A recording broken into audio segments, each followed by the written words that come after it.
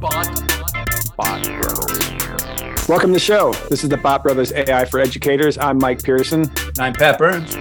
We have a fantastic show for you today. We have all the way from West Coast via our friend, Miss Stephanie Beck, who is the librarian we had on, 2 episodes ago. We've got our new West Coast friend named Lee Morrell. She comes from background in Spanish, teaching Spanish as AP language.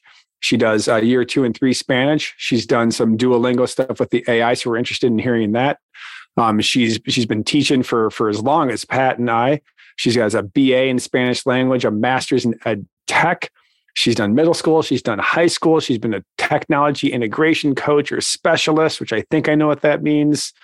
She's been abroad for some years. So we're super stoked, and I'm going to use my California speak here. It's going to be a gnarly conversation. I don't know if you say gnarly anymore, but this Midwestern Chicago guy, I think I can speak for Pat too. Like our Midwest coast, our what do they call it? Left coast? No, you're left coast. We're third coast, aren't we? Third coast. The third coast beats the West Coast. We're super stoked. So, Lee, anything you want to add to that awful introduction? No. No, right on. That was great. Thanks. I was wondering if you could make us sound any older by saying gnarly. Well, like how tubular, totally middle tubular. age, right? You know? They were raised in Yeah. the 90s, 80s, 90s, something like that. Oh my. Yeah, Yeah, well, I had to say it. Yeah, it's all good. It's all good. So Lee, it's great to have you. Obviously, as Mike was saying, why don't we just kind of kick things off? I mean, you teach Spanish. I actually am really curious because you have some abroad experience, and Mike and I love to travel. I'm actually just interested in like that story first before I get into like the more kind of like domestic U.S. stuff. But like, what was that experience? Can you talk to us a little bit about that for us? Yeah, sure. It was a really interesting experience. I'd always wanted to teach and live abroad after I did it in university, right? So I always wanted to do it and didn't know how to pull it off. And I had 2 friends that went to live and work in Vietnam with their family they were a family of 5, so 3 kids, and the 2 of them are teachers. And I was like, if the 2 of them can manage that as a single person, I can figure this out. So I got a job in the Caribbean and,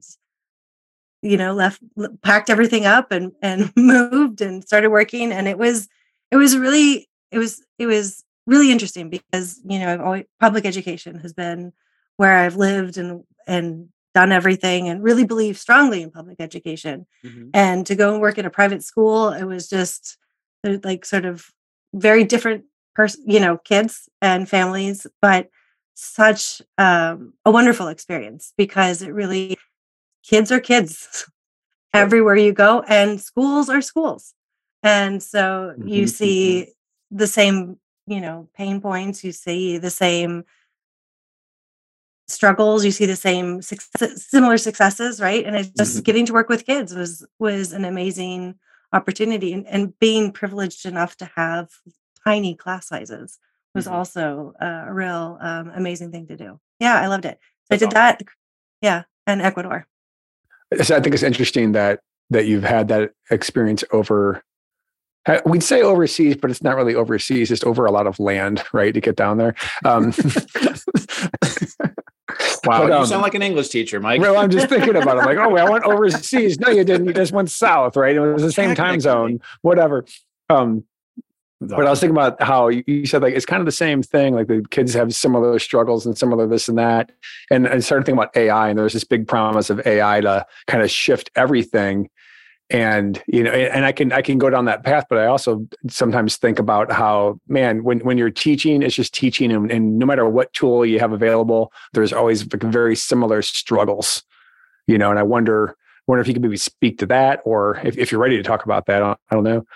Yeah, I mean, it's interesting. So working abroad, I was mostly an instructional coach, right? So I was out of the classroom, except for that because I have a master's in educational technology, one assumes that I am a technology teacher.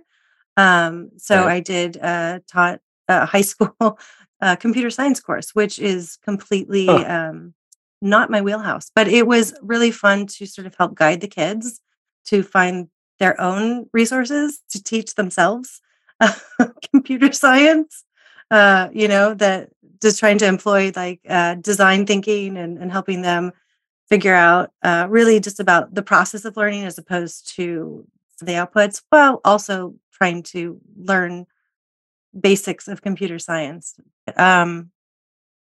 Yeah, I've lost my train of thought. So what were we saying? Struggles. Yeah, well, struggles and like AI is kind of promising to like almost be a virtual tutor, kind of solve all educational problems. And even recently, the guy that does, help me out, Pat. I'm trying to think where you're going with this. It must really be late for us, isn't it? It is late. It's later than we usually do these podcasts, but the the tutoring, like, you're talking about Sal Khan. Is that what you're So what happened this week, and you're nodding your head, so I think maybe you know where we're going with this potentially, but there is, so Sal Khan creates a Khan Academy, right? And everybody is familiar with that program, and it's great.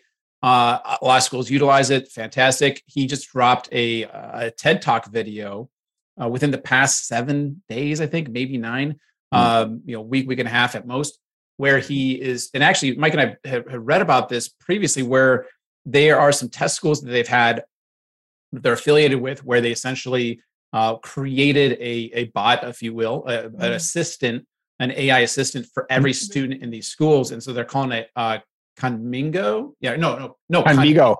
Yeah, it's totally a pun, right? So it's kind of like Conmigo in Espanol, right? So it's like that, but it's Conmigo, right? So it's a little bit different. In any event, I love that you explained that to a Spanish teacher. It was more for our listeners. She's looking at me like, I know that, you fool. Sorry. Okay. Anyways, so he creates this, and the potential is massive. I mean, if other schools or most schools try to adopt it, then essentially students will have this, what he's calling a super tutor in any sort of field, right? So it's just kind of staggering to think about. Well, how does that then shift things for us?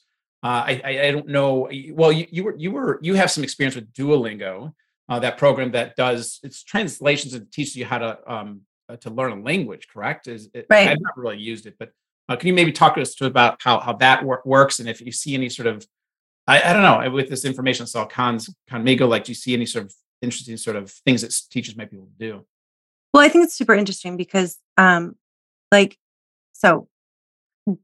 Stone was the first, teach yourself at home. Right. They started using it with ESL a lot in schools. They did programs with it, and I mean, it has a place. Duolingo sort of like, it has a way to help you learn vocabulary. I mean, I've used it a bunch, trying to experiment, figuring out how I could use it with my students. But I really find that it's I can get to a certain point, but I never retain anything when I'm doing it. And I feel like, for me, in terms of the way it's gamified, like, I just want to get the stars. And, but that doesn't mean that that's what's going to work for all the kids. So I think as an addendum to something else, it can be really powerful. Their new AI, it was really interesting. Duolingo's AI. Yeah, Duolingo has implemented. It's brand new. It just came out, and it's with their premium service. But you can try it for like 2 weeks for free. It'll just simulate a conversation, and I think that may be the most powerful part of it. One of the problems is that it's not oral language; it's all written language, which is acquired last, in terms of a second language, but. It was really interesting because I dictate to it because it's easier than typing. So I went back and forth and had this conversation with their chatbot, and it does a conversation. It responds to, like, if I tried to change it up, and it responded to and my changes and followed through with the conversation. And in the end, it gives you analysis of how your conversation was. So it talks about your grammar and how you could say something better or this or that. And it's a really nice meta-analysis of what's going on. But I think which has a place, but there's a lot of research and a lot of sort of two camps in terms of language acquisition or learning. Are you acquiring language? Are you learning language? Learning about the grammar doesn't really necessarily help us speak a language better. That's not, you can learn, you can spend all this time conjugating a verb, but never in a conversation do you have to conjugate a verb, right? You have to communicate. I appreciate you saying that, because I remember I got my minor in Spanish. Oh Lord, Mike's just laughing at me. I got my minor in Spanish in college, and I finished my program in Madrid. And I distinctly remember thinking, oh my gosh, if I just moved to a Spanish-speaking country, I would have saved years of trying to learn it, because my confidence just shot up through the roof. Like I hated speaking it in a classroom setting in the States. And part of it was the confidence, but also it just felt kind of contrived. But then when I was living in the culture, I'm like, oh my, and like it was more of a survival skill. I had to figure it out. But people were super kind for the most part, and helping me kind of rework it and say, no, you're actually making sense. I'm like, oh, okay. But real Spaniards were saying it. Right. And it made a big, big difference. But you know, it was crazy to hear you say that about Duolingo, and maybe think about all this AI technology where like they're integrating, or that you can have like images, not avatars, but like, or video. But if there's a way to couple that with the conversational piece you're talking about, it would seem to me you could maybe start to mimic or simulate, right, this idea of a conversation, so that you can get that spoken part out. Because the spoken part, I think, is so core, so essential when learning a foreign language. The written, it's like, okay, it's nice, it's helpful, but you got to get that practice in, and it helps you feel more integrated into the language, and it's also more fun. Right. For sure. Well, it's that moment when you're communicating and having real communication with someone else, not this, you can do a memorized speech, you can do a dialogue that you practice, but it's not really communicating, right? It's all memorized language that you're using. So it's being able, the Duolingo, at least it gives you a context, which is so important to, language learners, especially when they're in the novice or intermediate level. And then, so they know what they're talking about. It was interesting. It wasn't tied to any sort of level. It didn't seem, which will be interesting, like as it develops more and more. I'm hoping that eventually it will be able to have you talk. I mean, I always try and mess it up and speak with a terrible accent. And it does a really good job of understanding, what I like to call Valley Girl Spanish, which happens a lot with gnarly. A lot of our students here. I would love to. I didn't even know that was a thing. I'm not what are like some special like tics, like things that come with it? Is it just inflections? Is that what it is? It's just like right. No, like it's some our students. Like... No, it's our your students when they're learning a language. It's like the one of the last things to happen is an accent, right, or losing an accent, or acquiring an accent, right? So they're speaking Spanish with a Californian, if you will, intonation and speech. They're trying, and some of them are trying more than others, but sometimes the word, it's just it's some really wonky pronunciation, but Duolingo will still understand you even with bad pronunciation, which is true for the most part with a native speaker. It depends on how sympathetic that native speaker is. Like a trained person, a person working at the train station, not necessarily as sympathetic as you would think, but someone on the street might be, willing to work with you. And, it's that negotiation part of communication, right? So is it's a Duolingo, is it verbal that you talk to it and it talks back, or do you talk to it and it types back, or do you type? Back. I did speech to text. I did, speech to text. Yeah. So you have to read something. Do kids want to read it? I don't know.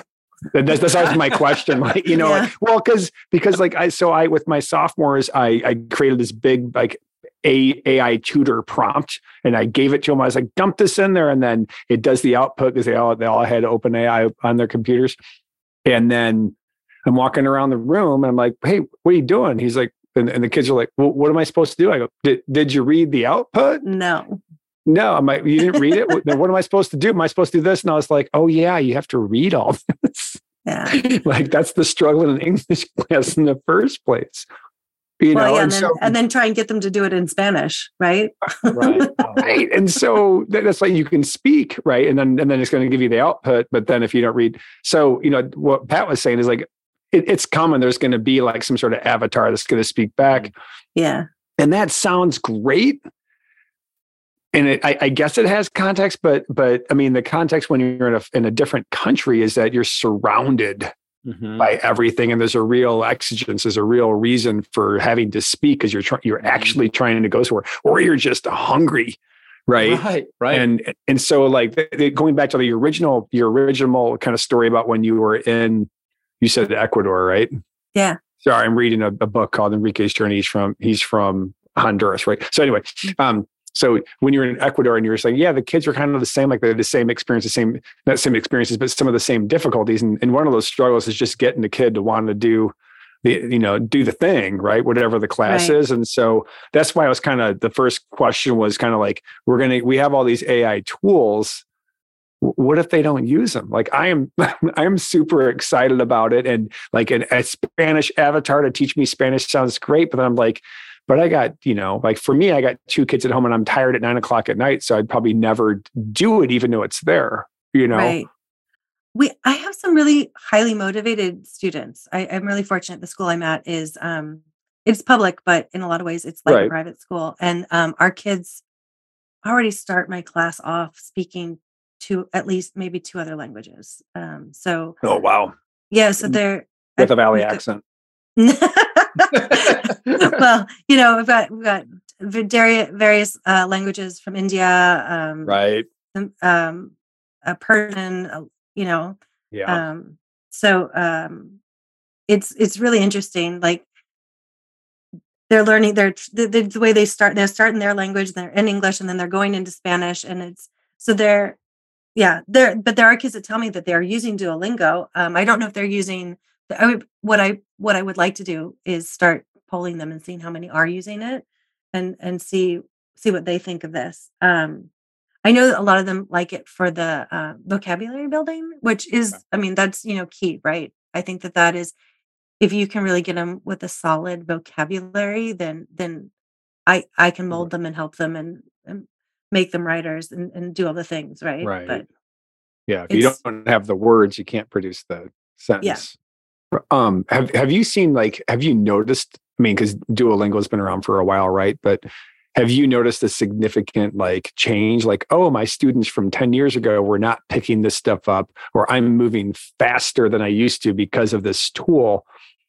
Because for teachers, like the kind of the promise of ChatGPT or Bing is that we can just produce stuff faster.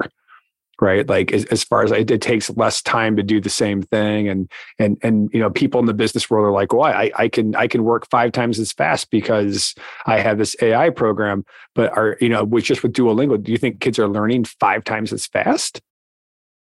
No, I think that while they have more tools, they have more distractions. So I don't necessarily see that. I also see a lot of kids that really want to take the easy way. And so Google Translate is a huge issue, right? It's great to have one-to-one devices, but we close them and move away from them just so that, is in your conversation that you were having in the last podcast, it was talking about knowing your student's voice. Well, that becomes even more important for me when I'm trying to assess the kids in any form, because if it's something that's not done in class away from a computer, the temptation is too great for them to just go and either use the app on Google that will allow you just translate what the text, or use look up a word, look up a sentence, play, if we're listening to an audio, just play that into a translate device for themselves.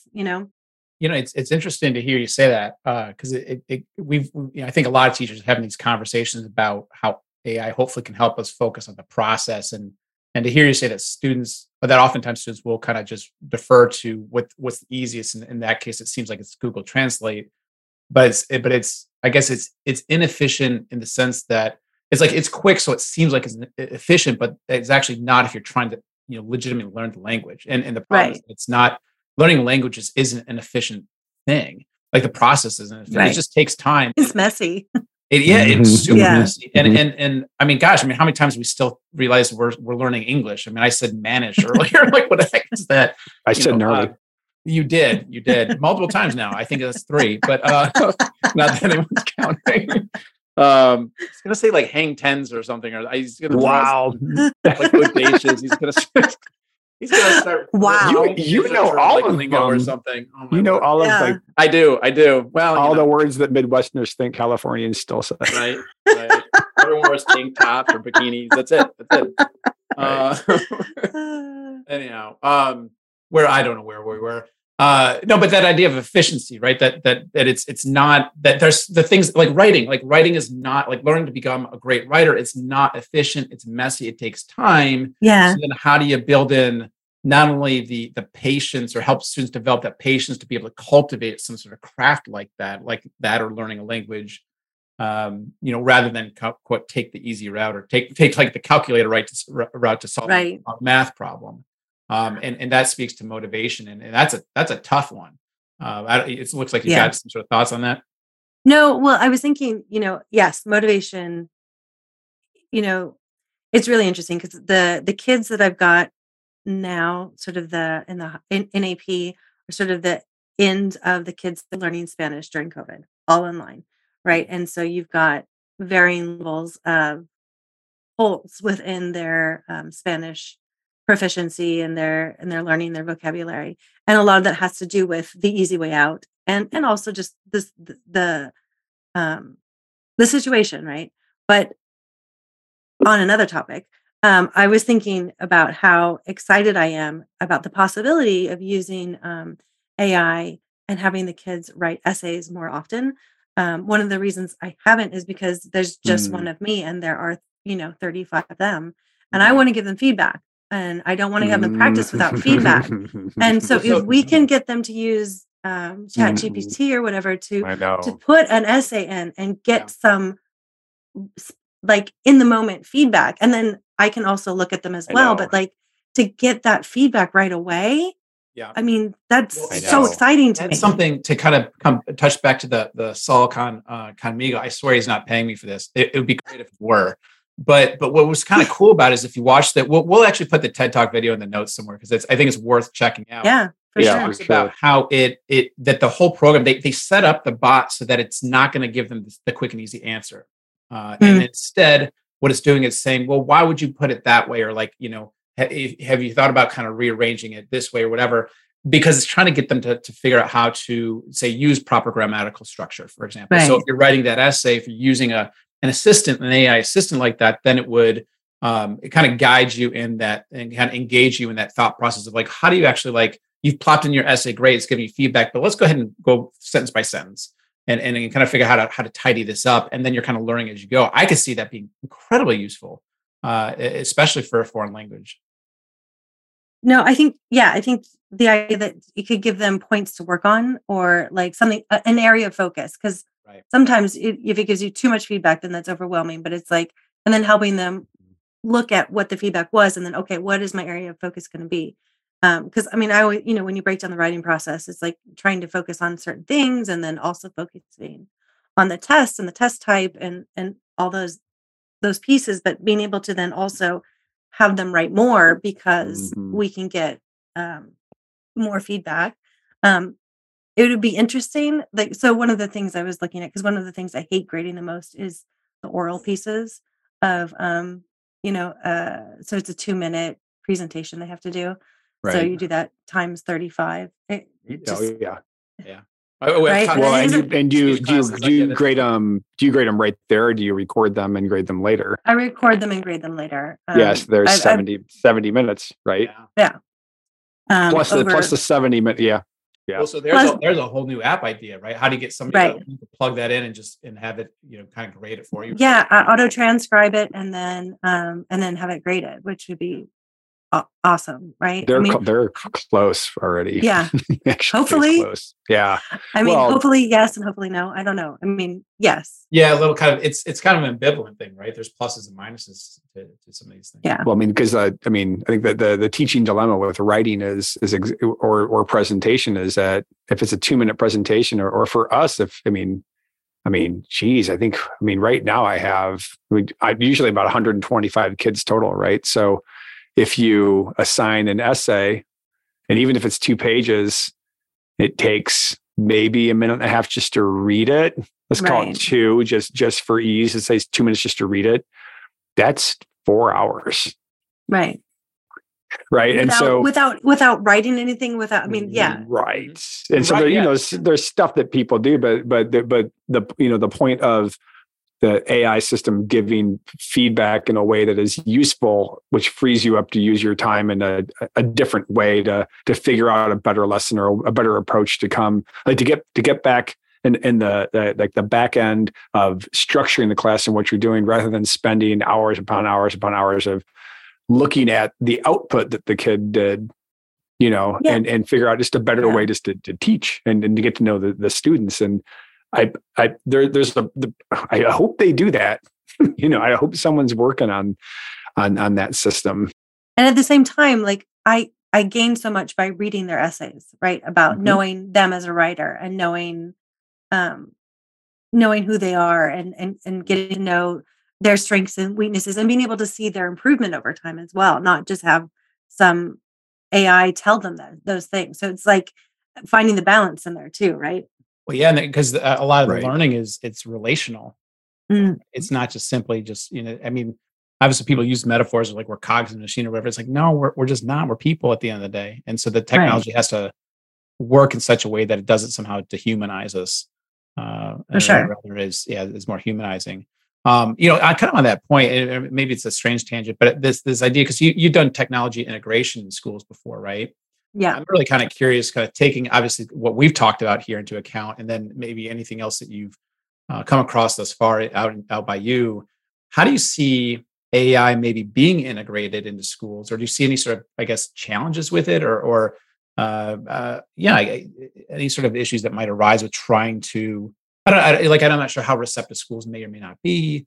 There might even be just logistical issues that schools might want to take into account. Can you maybe speak to some of those things? I think it's sort of similar to what Stephanie was saying. Actually, it's the how do you use it, right? Like it's about how is it implemented? How are we teaching kids to use it? How is it? It's you always start with that fear, or you pretend like it doesn't exist, and then it's like teaching them to use it, and then sometimes there's this shift to like the overuse of it, and then you start to pull back a little bit, and you always have your early adopters, and then you have your people that are never going to touch it with a 10-foot pole. So, but I think. I think that's definitely something that we have to be aware of. I think, I imagine that our English teachers are talking about it like you all, but I don't know that it's hard. We're kind of siloed in my school, so it's hard to know what the Right. conversations are around that. I've been bringing it up with my department, and they hadn't really thought about it, and they're excited to think about some of the things. So trying to just sort of start that conversation. I know a lot of my friends, so that are sort of ed techies, if you will, or have already started bringing it into their classroom and talking to kids about it, and like just exploring, right? Right. But I think we need to think about privacy and what are the privacy issues around it. I think how do we protect kids and ourselves? And there's a lot of questions. For sure. So would you say in your department that you're the one that is incorporating the most or thought about it the most? You are. And so people are just trying to get through the year probably, and they're, That sounds about right. Yeah, it is. I was talking to some people, and it was like there was COVID, right? And all that stuff. And then things started to get kind of come back to normal. And then all of a sudden, like, hey, look, here's Chat GPT. And it's just total disruption, I mean, I think it's a good disruption, but I think people just, the ground keeps on shifting underneath people. And it's really difficult. I mean, I've already seen kids using it in class. Like we were reading an article, and this one kid was putting it in there and trying to get the summary out, so he didn't have to read it. Right. Okay. So sure. Yeah. I was like, bravo. Right. I know. Right. Yeah. I mean, I've been thinking about how having access to the AI tools, like actually we should probably just expect more and better work from our kids. Like I mentioned that to my sophomores. I go, this thing can, you can get it to edit everything and smooth your sentences over. So it seems like there shouldn't be any more editing errors. Well, there's something to that, right? I mean, you think about Google Docs and in Microsoft Word prior to that, they had the spelling grammar check. It's like, yeah, there should be some standards that really, if you're messing up on spelling and basic grammar stuff, it's like you're not doing a spell check. It's just like, this is not complicated stuff. Right. But you do have to have the will to go through and actually correct those things. Well, some of them don't know what that squiggly line means. I mean, it's like, or they don't know how, because that's accents, right? Accentuation is a big issue. And the kid, when they put it into Google Docs and there's still no accents, I'm like, okay, let's just click on that right there. Right. Sometimes. Fix that. Yeah. I'll tell you a quick story that happened to me today about my own use of AI. I was working on a rec letter for a student teacher, and I put it up and I was like, well, let's dump this in part of it in ChatGPT. First, I tried Quillbot, which is a different tool, and then ChatGPT. And so I had ChatGPT's like, kind of like, this is what you should do. And then Quillbot, because it opens up in a pane in the Google Doc, was like, tell me how to rephrase stuff. And then Google was lighting everything up. And I realized I'd faced a moment of a paradox of choice. I was getting 3 different feedback systems all at once. And I was just like, I'm just going to write this myself. Hey, for our listeners, can you maybe explain the concept of a paradox of choice? Like, what does that mean? Exactly? The paradox of a choice is like when you go into the grocery store and you need to buy soap and you walk into the soap aisle and there's so much soap, you don't know what to buy. And so you don't buy anything, right? Yep. Paradox. Like you think the more choice, the better. But sometimes the more choice you have, the more paralyzed you are. Well, and on that point, I imagine, I'm assuming too much, but when you were in Ecuador and some of the other travels that you've come back and you've probably had similar experiences, I would think. I've definitely had that coming from living overseas. I'm like, the toothpaste aisle got me. I was literally just standing the aisle for minutes. Like 5 minutes. I couldn't move. I'm like, I don't even know what to do. Like, how much toothpaste could you really need? The IPA aisle for me and the liquor store. I'm like, I don't know. Good Lord. I just want like something happy. Yeah. That's a better aisle to be stuck in though. It is, isn't it? No, for sure. Coming from the Caribbean back to the United States, like where all the food is, well, except for some of the produce is like shipped in. So you see all the same brands and then all of a sudden it's like, oh. And then you go into Trader Joe's and you just, overwhelming. Yeah, it's a stupid like first world problem, but it's a legitimate thing. I mean, it's actually a psychological condition you can get. It's crazy. Well, and then when there's that much choice, you just shrug and you just do what you normally do, which is why even before there was the AI systems we have now, like you would get student work that had misspellings, and even though the spell check is, they just were like, whatever, it's not even about them. It's just about there's maybe too much. Well, so on that point, then with all the AI stuff coming out, because it's just a bazillion things out there, and that's going to continue to grow. So that idea of integrating into schools are going to have to be really thoughtful about, much like with apps, I suppose, right? Like what seems actually value add, what isn't, what will actually maybe potentially motivate students to. I think. Yeah. Oh, go ahead. Yeah, Lee, go ahead. I was going to say that was sort of like how to write a prompt, like. I think that's where, the librarian becomes even more needed, as, we have even less librarians than we did. Just like, right. They are key for so many reasons and for so many things. And I think underutilized in a lot of schools. Right. Wow. So let me see. Thank you for coming out to the show. I guess you're on Zoom, and thank you for joining us from sunny San Diego. It sounds to me like there's a lot of similarities in the Spanish, the world in classical languages, what we call it in our school world, about adoption and adaptation. Also, that the core dilemma in education is always like, how do you get the student to do the thing that you want the student to do, right? And even though we've got all these tools and we've had all these tools and we can see all these different ways, it really it's just another tool, right? And maybe they'll use it and maybe they won't. It's been very interesting for me to kind of understand how the language classes work other than English. So thanks a lot for coming on. Is there any last thoughts or anything? Are you good? No, this was fun. Thanks a lot. All right. Thank you. Thank you a bunch. All right. Have a good evening. Thanks so much.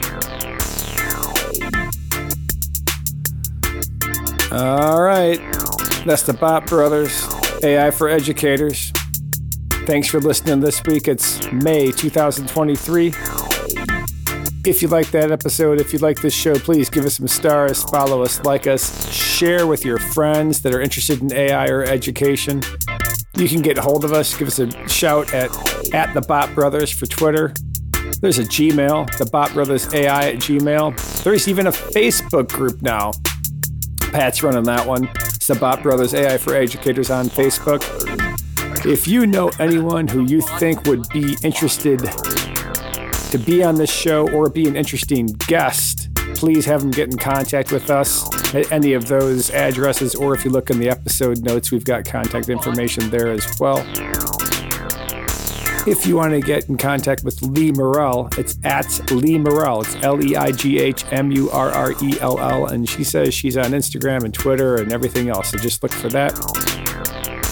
If you're interested in the Khan Academy TED Talk, we've got that linked in the episode notes as well. All right, take it easy. We'll see you next week.